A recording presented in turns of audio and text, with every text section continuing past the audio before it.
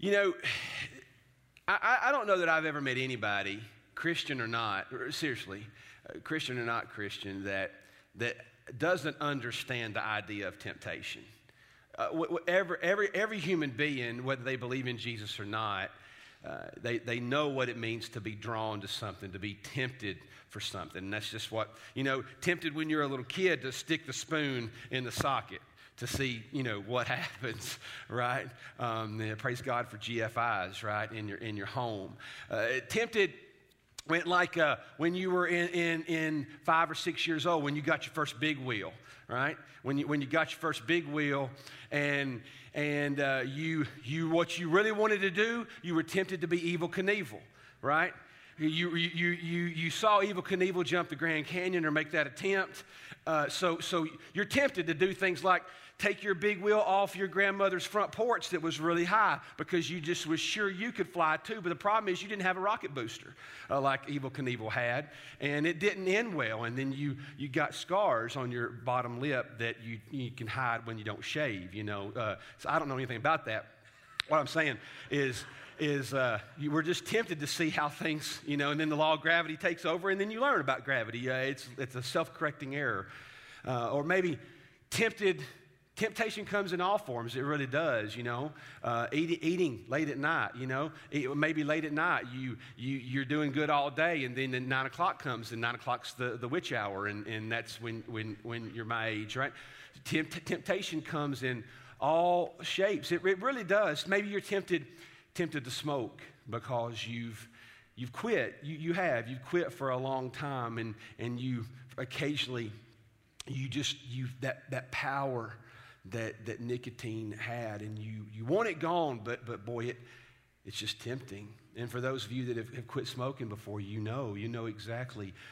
I've talked to many, that have quit smoking and have quit for many years, and they talk about just the power that it had, or smokeless tobacco had over their life, or any type of substance. There's a draw there. Maybe for you, it's in the quiet moments when nobody's around and you're in your truck and you're tempted to follow that link, because that link promises something in a fantasy. That link promises some type of healing. That link tells you that you can get it there that you've been missing, and the reality is you'll never find the grace of God in a fantasy, because God doesn't live in fantasy. God only lives in reality. So when you chase a link, you'll discover that it overpromises and it underdelivers. You're tempted. Temptation is real. And the reason it's real is we were born into a world at war. All of us, the day you were born into a world that was at war. And that's why you hear Peter tell us things like this. Peter says to us in 1 Peter 5, because we live in an electric world, he says, be of sober spirit, be on the alert. Your adversary, the devil, prowls around like a roaring lion, seeking someone to devour. Listen to me. It doesn't matter if you believe in the devil or not. He doesn't care. He doesn't care if you believe in him. It makes no difference if you believe in supernatural forces. It makes no difference if you think that demon stuff is hocus pocus. I've even had Christians tell me at times, when it comes to praying over strongholds. Sometimes we do that. If you're a guest at Clearview, it's not uncommon for us to have an altar call and if you're struggling with something, or maybe it's depression or anxiety, or maybe you're struggling with anger or hostility, or maybe you're struggling with some type of thing going on in your job, and there's a stronghold on your mind. It's not uncommon for us to have altar calls and people come down here and pray for a release. And I've had people over time say, I just want to come to church, and what they're saying is, I don't want to deal with that. And the reality is, I would like not to deal with it either. But it doesn't change the fact that we have an enemy, says the Word of God, who is proactively looking to bring harm. We were born in a world at war. So I want you to turn in your Bible to Luke chapter 4. Matthew, Mark, Luke, and John, that's the Gospels. If you have a Bible, kind of start in the middle, go to the right, you'll hit Matthew, Mark, and then you'll hit Gospel of Luke. And he was a doctor. He was a medical man. And if you're on a device, it's New American Standard is where I preach from. If you want to go down follow me. We're going to read this. And as we're getting there, we're talking about the real reason why you face temptation. All of us know, right? That's the title today. The real reason why you face temptation. We all know what it means to be tempted. Have you ever thought about why? And we're going to deal with that for a minute. Why is it? You know it's real. I don't have to convince you of that. You ever thought about why? So in this pivotal moments in Jesus' life, Jesus was tempted. In fact, the Bible tells us, by the way, Jesus was tempted in all forms. All forms. That means Jesus was tempted with greed. Jesus was tempted with hatred, to hate someone. Jesus was tempted sexually. Jesus was tempted physically. There's nothing that you face, the Bible tells us, that Jesus didn't face. Because Jesus was a man. If you cut him, he bled. He was God in the flesh. So let's look at what happened when we're looking at the life of Jesus in the next few weeks, pivotal moments in Jesus' life. Here we go, Luke 4, verse 1. Jesus, full of the Holy Spirit, returned from the Jordan and was led around by the Spirit in the wilderness for 40 days. Being tempted by the devil, he ate nothing during those days. And when they had ended, he became hungry. So he's pretty empty, right? If you've ever done an extended fast, the longest ones, I've done a few 7-day fasts, and I'm going to tell you, it's not uncommon. You start feeling things and your body starts going through withdrawals. I've never done a 40. I've got a few friends that have done 40s, and they say it's amazing what God does, and it's also brutal at times, mentally. So Jesus, at the end of that, in verse 3, it says, "And the devil said to him, 'If you are the Son of God, tell this stone to become bread.' And Jesus answered him, 'It is written, man shall not live on bread alone.'" And so it says the devil led him up and showed him all the kingdoms of the world. So he leads him up to a high top, and he shows him the kingdoms of the world in a moment of time. It's a supernatural thing. It's kind of hard to wrap your mind around, but it's what happened. And the devil said to him, "I will give you all of this domain." And by the way, he's not talking about physical territory. He's not talking about like land navigation, like there's Jerusalem over there, and here's Bethesda over here. He's talking about kingdoms, power. He's talking about I will give you all of that, he says, verse 6. "I will give you all this domain and its glory, for it has been handed over to me, and I'll give it to whomever I wish. Therefore, if you worship before me, it'll be yours." And Jesus answered him, "It is written, you shall worship the Lord your God and serve him only." So it says the devil, led him to Jerusalem and had him stand on the pinnacle of the temple. And he said to him, "If you are the Son of God, throw yourself down from here, jump. For it is written, he will command his angels concerning you to guard you. And on their hands they will bear you up so that you will not strike your foot against a stone." Don't forget for a second that our enemy doesn't know the word of God to twist it. "And Jesus answered and said to him, 'It is said, you shall not put the Lord your God to the test.'" And this is a sobering verse. Verse 13. "When the devil had finished every temptation, he left him until an opportune time." He wasn't done. He wasn't finished, right? So what's the real reason of why we're tempted? If you notice, Jesus fought temptation with the Word of God. He did do that. In fact, notice that those verses come from the book of Deuteronomy. What was the book of Deuteronomy? The book of Deuteronomy was practical playbook, right? The book of Deuteronomy was the practical playbook. It was the place where God had given his word to his people so that they could have practical living strategy. And that's where he took it from.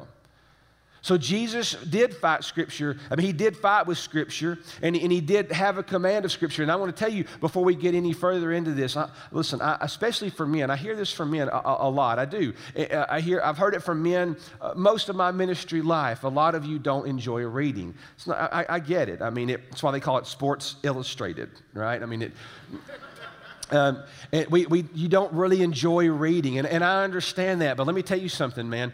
If you plan, listen to me, fellas, especially you fellas, because I understand. Sometimes reading just isn't your gig, but I want to tell you something. If you intend to win in the physical, you better fight in the spiritual. You hear me? If you intend to win in the physical realms with your money, if you intend to win in your parenting, if you intend to win in your job, in the physical, if you intend to win in the sales meeting and not blow your top, if you intend to win in the physical, you better fight in the spiritual.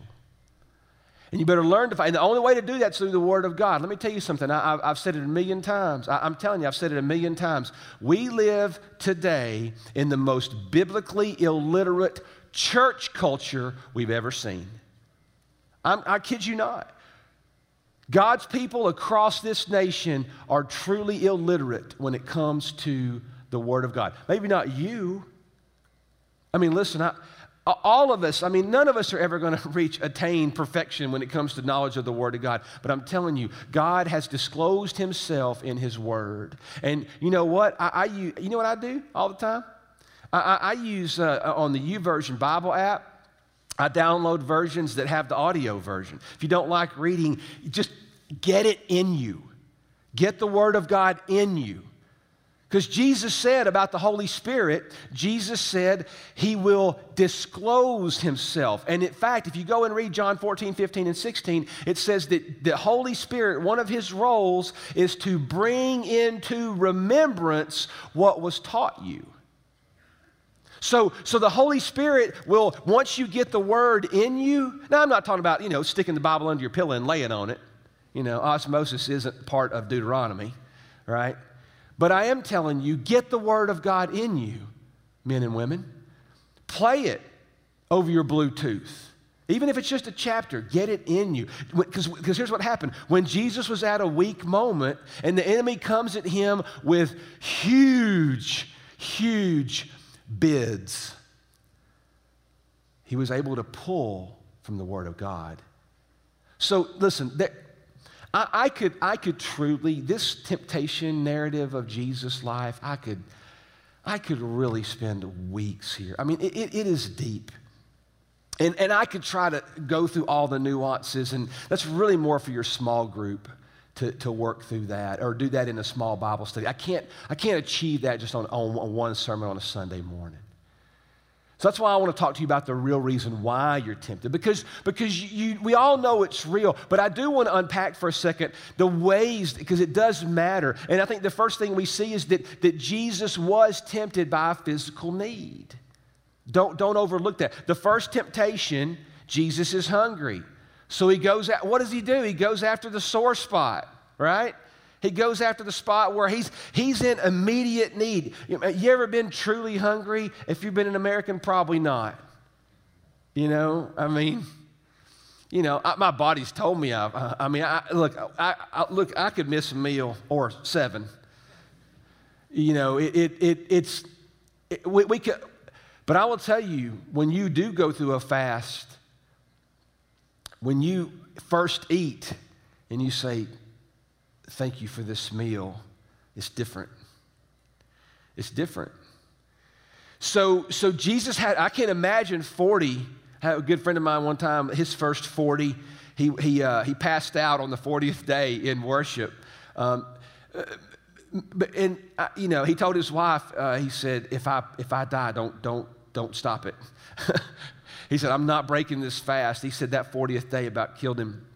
But But I can't imagine what Jesus might have felt. So Jesus was tempted with a physical need. And so what I want you to understand is when sometimes the enemy's going to come at you with a need that you perceive you have. Now I want you to listen to me really close when it comes to physical needs.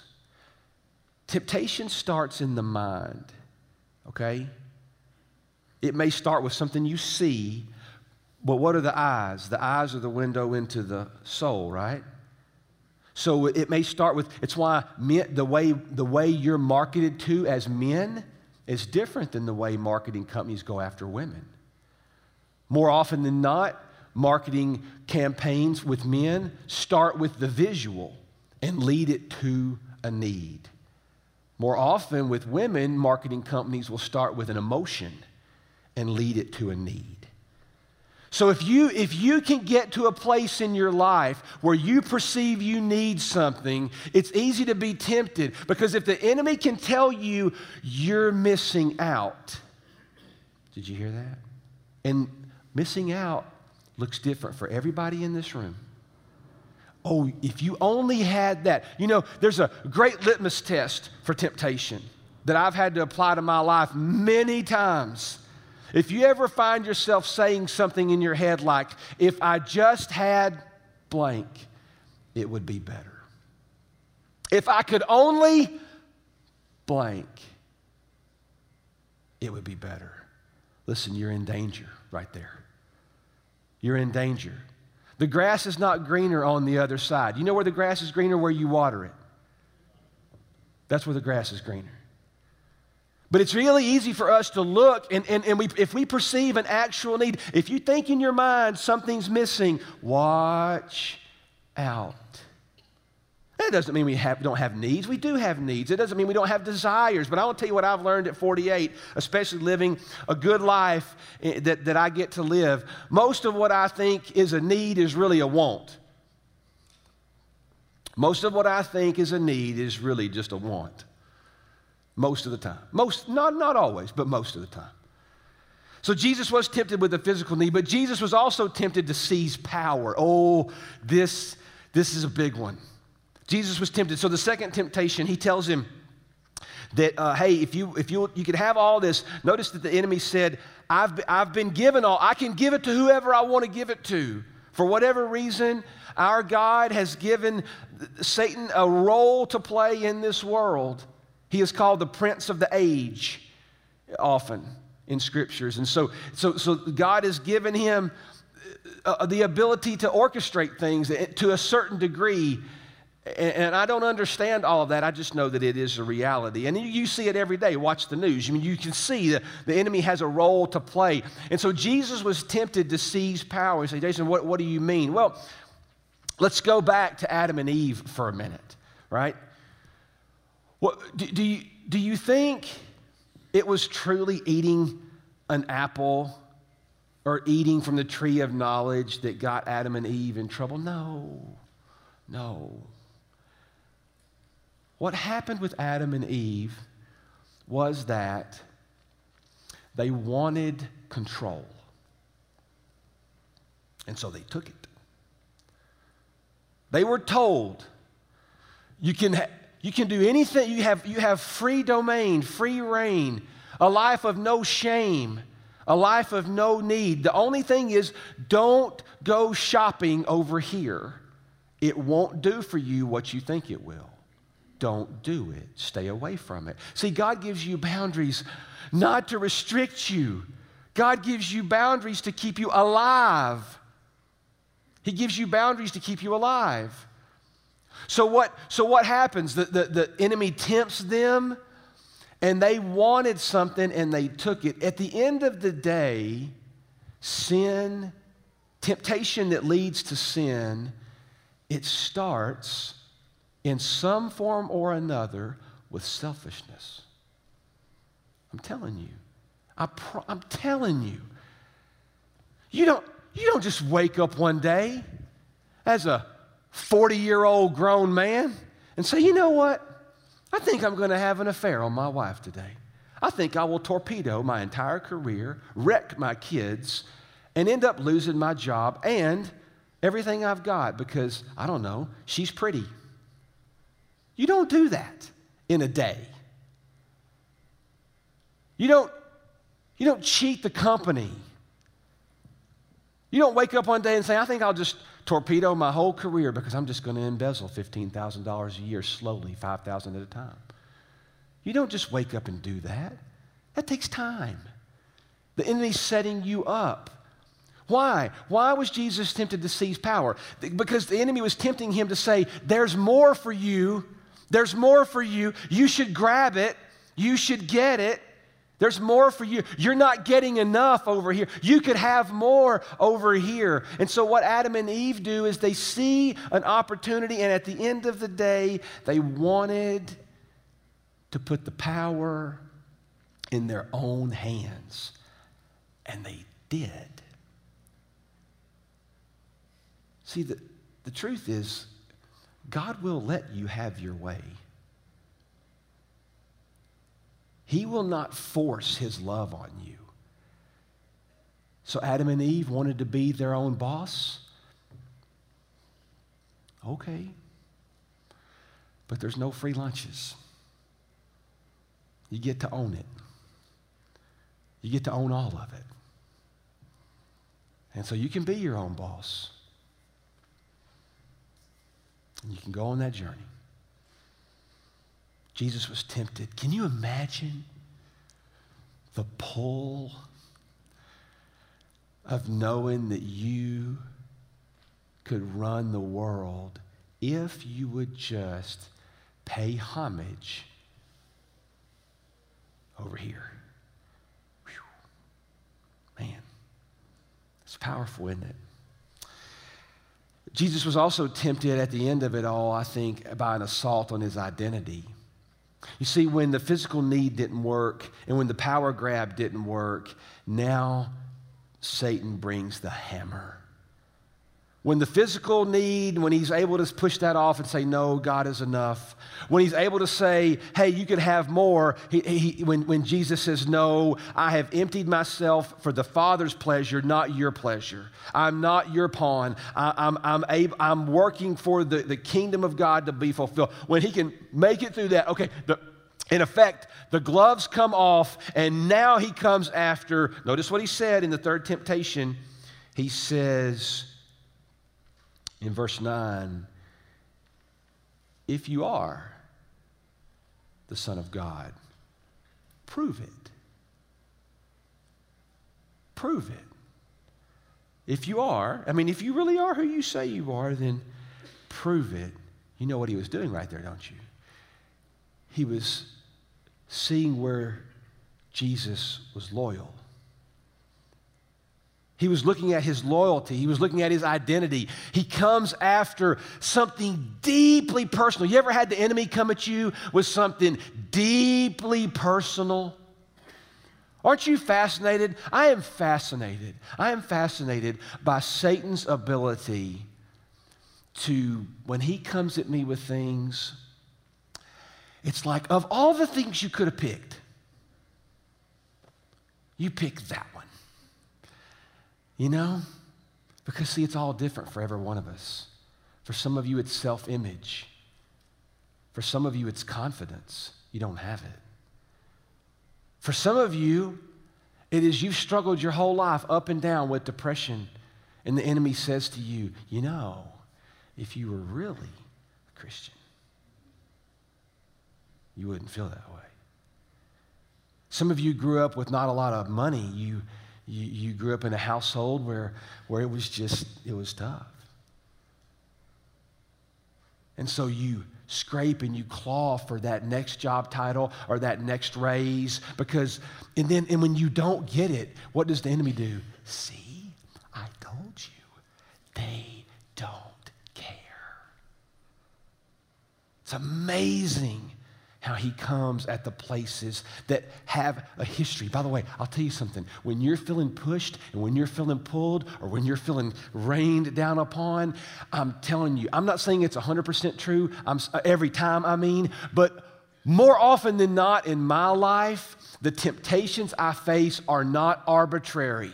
They're not esoteric. They have a history. They go way back to an old wound. They go way back to a place where you were wounded. And so most of the time when you have a place in your life that you find temptation, watch and see, have you faced this before? Have you noticed this happen to you before? He comes after his identity. So we know it's real, but here's the question for you. We know it's real, but why does it happen? That's the question. Why does temptation happen?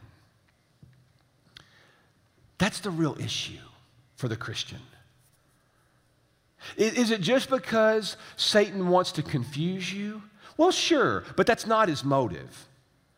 Is he the author of chaos? Oh, absolutely. But that's not his motive. Is Satan's goal, is his motivation to bring chaos into your marriage, or to bring chaos into your dating life, or to bring chaos into the classroom where you're in 10th grade or 11th grade and you're just trying to make it out of the 11th grade, which 11th grade was hard?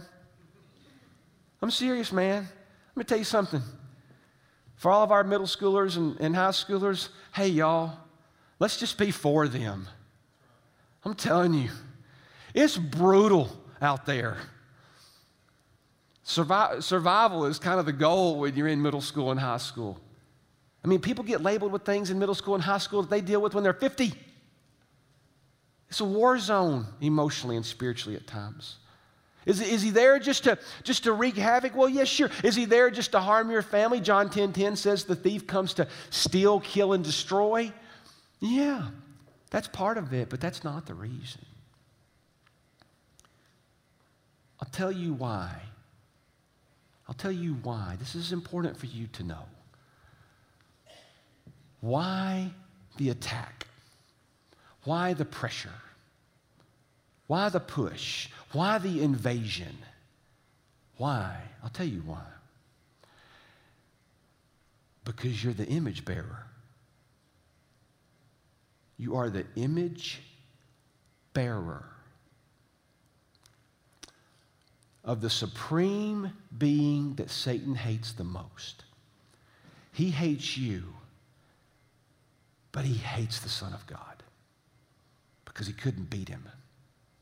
You are the image bearer. When the Bible says when you stepped into Christ, the Bible says when you walked into Christ, when you repented of your sins and you gave your life to Jesus, the Bible says over and over and over again, all throughout the New Testament, in many shapes and forms, in many ways, in many metaphors, in many ways the scriptures have played out from Paul and Peter and Jesus and Luke and John and others. The Bible says that you took on the person of Christ. And for that one act, you are hated. You're the image bearer. He doesn't own you anymore. He doesn't own you. Galatians 2:20 is a very powerful verse. I think about it often. I've been crucified in Christ, and I no longer live, but Christ lives in me. In the life which I now live, I live in the flesh. I live by faith in the Son of God, who loved me and gave himself up for me. Now let's look at that again. I have been crucified. Look, that doesn't mean that you got better, right? If you came to Jesus, you didn't get better. Getting better is just a short-term fix. It will get worse if you try to get better, promise. If you try to do better, a do better theology is a theology of the pit. You're not going to do better forever. I've been crucified. What does that mean? Permanent. September 2nd, 1990, there was a small funeral that nobody knew about the day I came to Jesus. There is not a tombstone. There doesn't need to be one, because there is a day when I will come out of that grave and the real one too. I am new in Christ. I've been crucified with Christ, and it is no longer I who live, but Christ lives in me. You see, you're the image bearer. You got to know that. You got to know that you're the image bearer, and he's coming after you because he hates the Son, and he hates the Father, and he hates the Holy Spirit. But you got to know, when you are tempted, you don't have to take the bait. Did you hear me? You don't have to take the bait. You don't.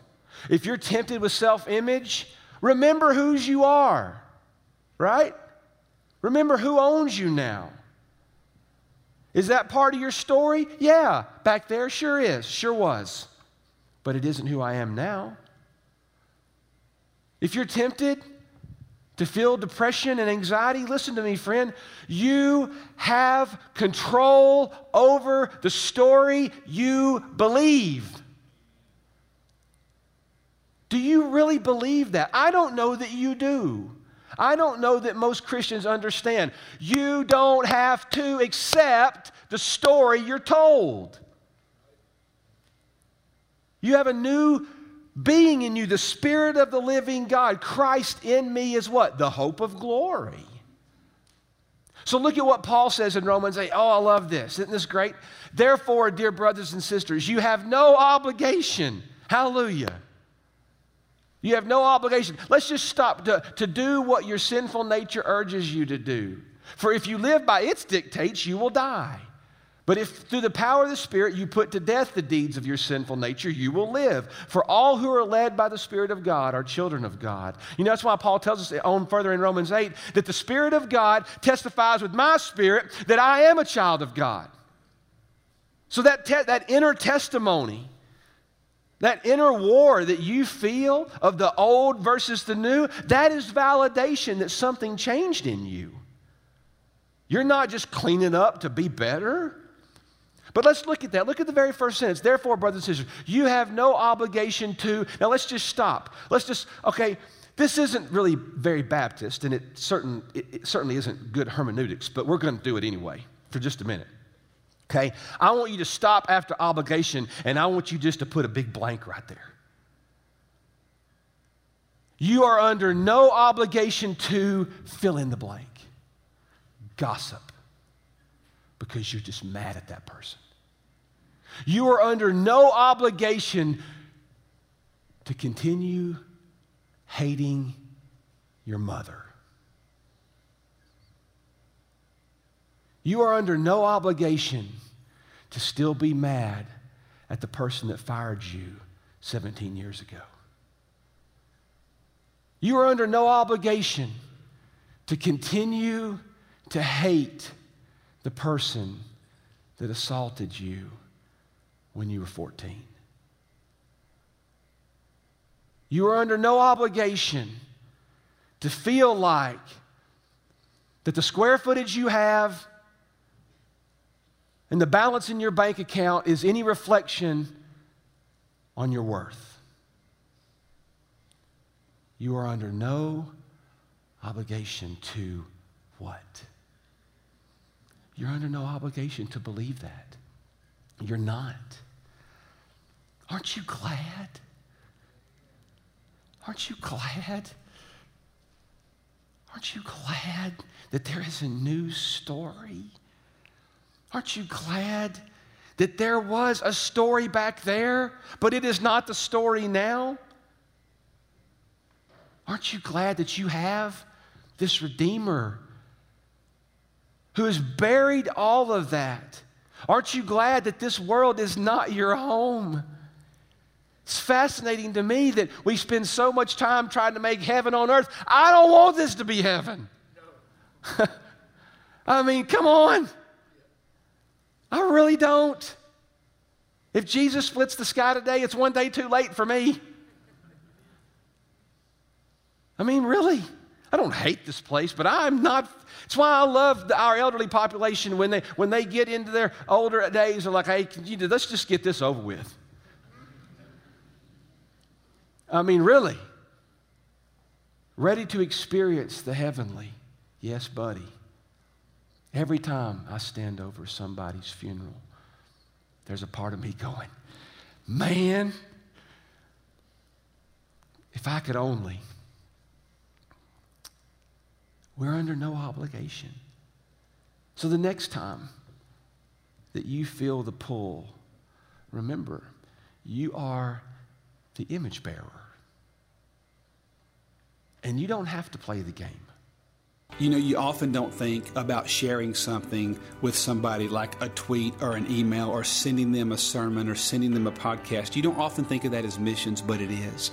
It's not that you have to send it to the whole world or post every single thing we do at Clearview on your feed. But if you've heard a sermon or if you've listened to a podcast, think through your life. I mean, God, who needs to hear this? Sometimes it doesn't need to go on your Facebook page. Sometimes it needs to go on your Twitter. But sometimes just a simple text to one person can make all the difference in the world. Is sending them the Word of God in real time. Share it. You'd be surprised how far it goes.